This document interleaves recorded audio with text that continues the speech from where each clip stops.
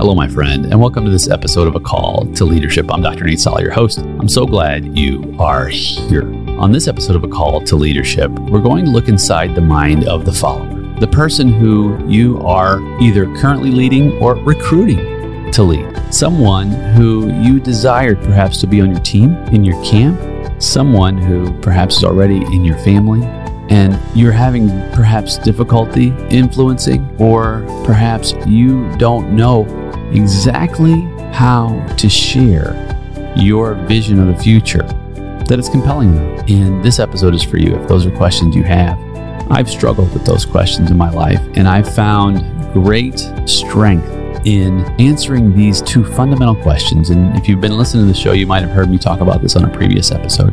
It's the questions that everyone asks in their own mind, in their own heart. Sometimes it's consciously, sometimes it's subconsciously, but they ask this question before they embark on a journey with you as a leader, because that's what we're doing, right? We're going someplace, hopefully, because if you're not going anywhere, what do you need to be led for? But if you're going someplace, you must have these two questions in your repertoire at all times. Number one, do you know where you're going? The first question that every follower is asking in their mind is, do you know? Can you share where you are going? Because I can't hope to follow you unless you're leading me to a place I want to go, a better future, a brighter future, a future with greater purpose. And this is most apparent now more than ever, even in the last few years. During the pandemic, post-pandemic, what was happening with people? People were having existential crises. Gosh, people are dying all around me. Life is changing in an instant. I've spent all this time chasing, challenging, going. And here I am. I could be next. And what do people do? They say, I need to hit pause. I need to reevaluate my life. I need to reevaluate what my purpose is. What's most important? What are my priorities? And can you blame people for that? Because when you're faced with the possible end of your existence as you know it on this planet, you think about it. And the big question is, what is the meaning? Where are we going? Is it a place where I want to go? As leaders, we must first identify that. We must first know where we're going. And then we can share that with others. Now, not everyone is going to want to go where you're going. Not everyone's going to want to go where I'm going. For example, with this show, the only people who are going to listen to this show or watch it on social are the people who desire to go where I am going to take them. That's you. But for the vast majority of other people, they don't want to go there, and that's totally fine. Same for you. There's people who are not meant to join you on your journey. They're just not. And it's okay if you leave without them. It's totally okay. Only the ones who are going to benefit, and I mean benefit from the outcomes you desire to create, should join you. Now, that is a difficult conversation, especially when you want others to join you, i.e. you want to influence people because you believe that collectively you will be able to achieve. And perhaps that's you right now. Perhaps there's a roadblock, perhaps there's an impasse, perhaps there is something that is keeping you from achieving with someone because you have not illuminated fully how they can seek pleasure and avoid pain in that journey, because that's really the fundamental, the basic human needs.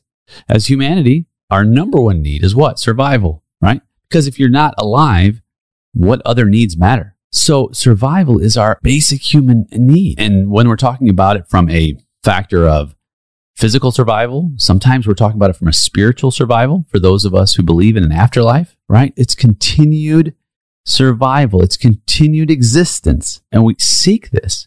Not everyone does. But avoiding pain, as Jeremy Bentham put it back in, the 1800s, I want to say, 1800s. He considered that humanity was under the sovereign governance of pain and pleasure.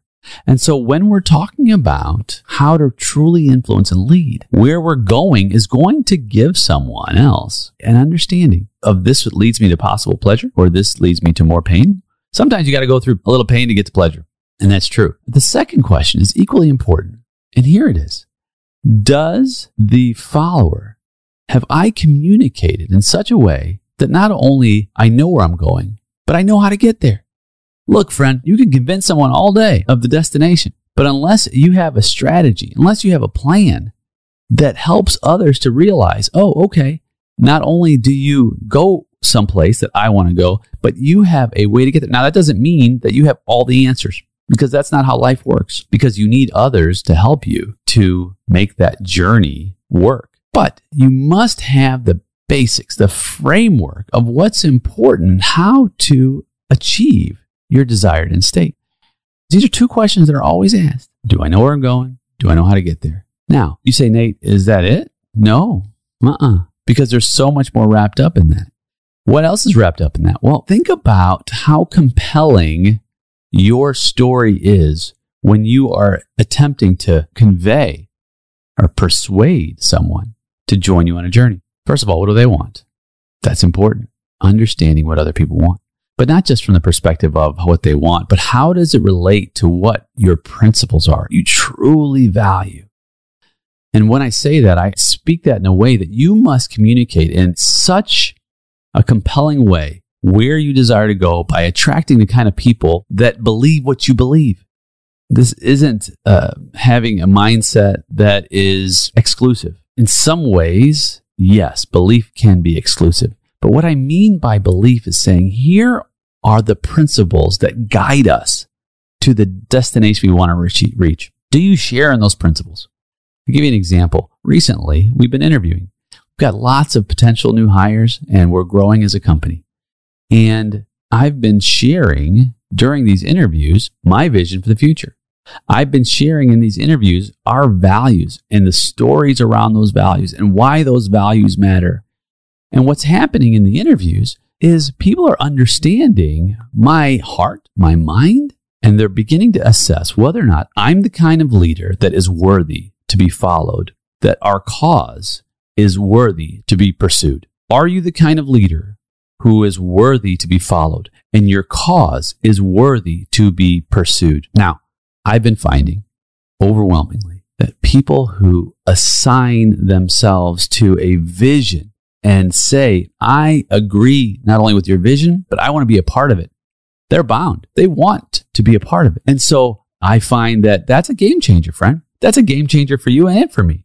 Because then people are willing to say, I'm going to say no to all these other offers because your environment is the most attractive. It is the most worthwhile. And I am dedicated to helping achieve that. It's such great power to communicate not only where you're going, not only how you're going to get there, but the mechanics and the undergirding of the principles and values that are non-negotiable to get you there. And so as you think about your own journey as a leader, think about, how do I convey what's important? How do I convey my priorities? How do I convey my resolve? Not only your resolve, but also your humility. In fact, I love Jim Collins' approach when he says level 5 leadership. That's what he considered the highest pinnacle of leadership. I guess a pinnacle would be the highest. It says like this. He says level 5 leadership is a combination of fierce will and personal humility. So professional will is another way he calls it, and personal humility. And when you combine those, he suggests that this is the level 5 leader. So where is your will? Where is your resolve? Your professional intentionality, your intensity is at a level 5, is at the very highest of, I will not stop until after my last breath. And the other side is, do I walk in such a way that I'm not the center of the world? Do I walk in such a way that I elevate the mission and the people above my own self-interest? Those are extremely effective ways to begin to move the needle forward in how we assemble individuals to join us on our cause. And as we do that, then we realize that, wow, people are bought in because people will fight for money, but they'll die for a cause. Do you have a cause?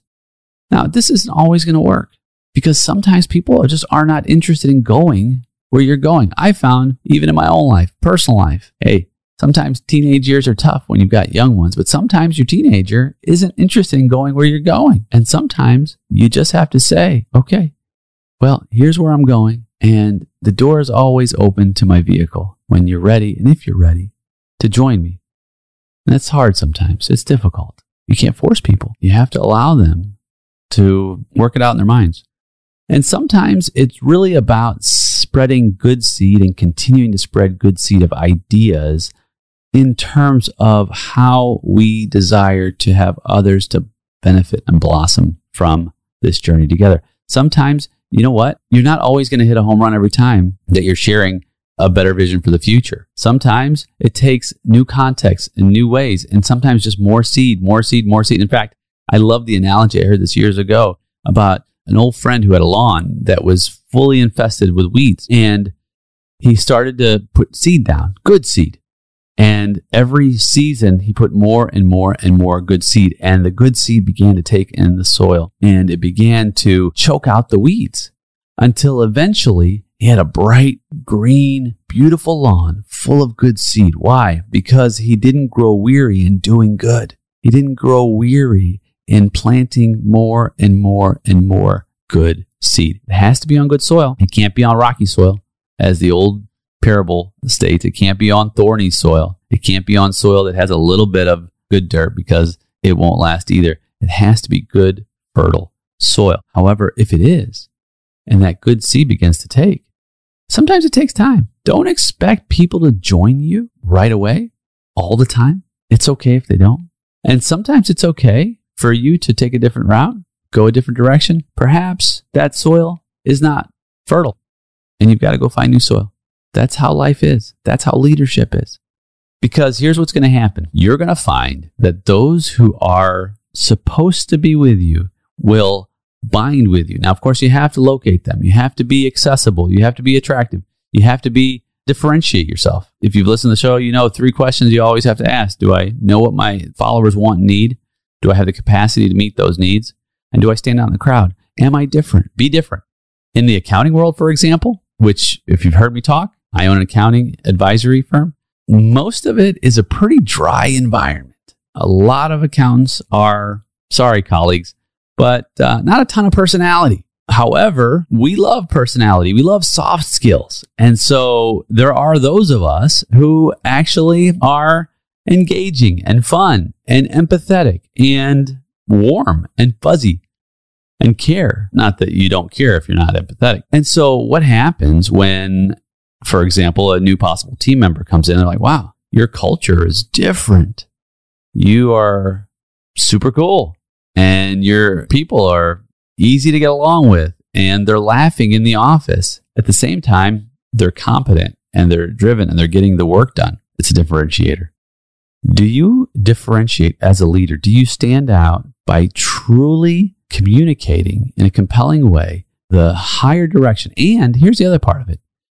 In so doing, am I creating an experience for my stakeholders that's so compelling that they are drawn, I would even argue sometimes irresistibly, to the direction, to the goal, because it is important to them. It is purposeful. It helps them to meet their needs. Because if you can help people solve their problems, they can help solve yours. That's a fundamental of leadership. So if you're having trouble today influencing others, I would encourage you to go back and revise your compelling future and how it integrates those who you're called to serve alongside of to create an experience for them that magnifies their own understanding of how the future can be better than the past. Well, my friend, thank you for joining me on this episode of A Call to Leadership. If you've been listening, you've probably heard me talk about our accounting and advisory business. And this show was actually born out of that business, those relationships. I found that entrepreneurs and professionals were missing aspects of their leadership that fed into their bottom line and helped their businesses be successful. So I'm so thankful that I've had all those years in that area to feed into this. And the truth is that so many people still need accounting and advisory help, and they don't know where to go. If you're in that place where you feel, oh my goodness, my tax person or my accountant, I can't find them, or maybe the service wasn't up to my expectations, do not despair. I'll leave how you can find us in the show notes, and one of my team members can do some discovery and help you along your journey. You're not alone, my friend. You always have help. I'm Dr. Nate Sala. Can't wait to see you on the next show of A Call to Leadership.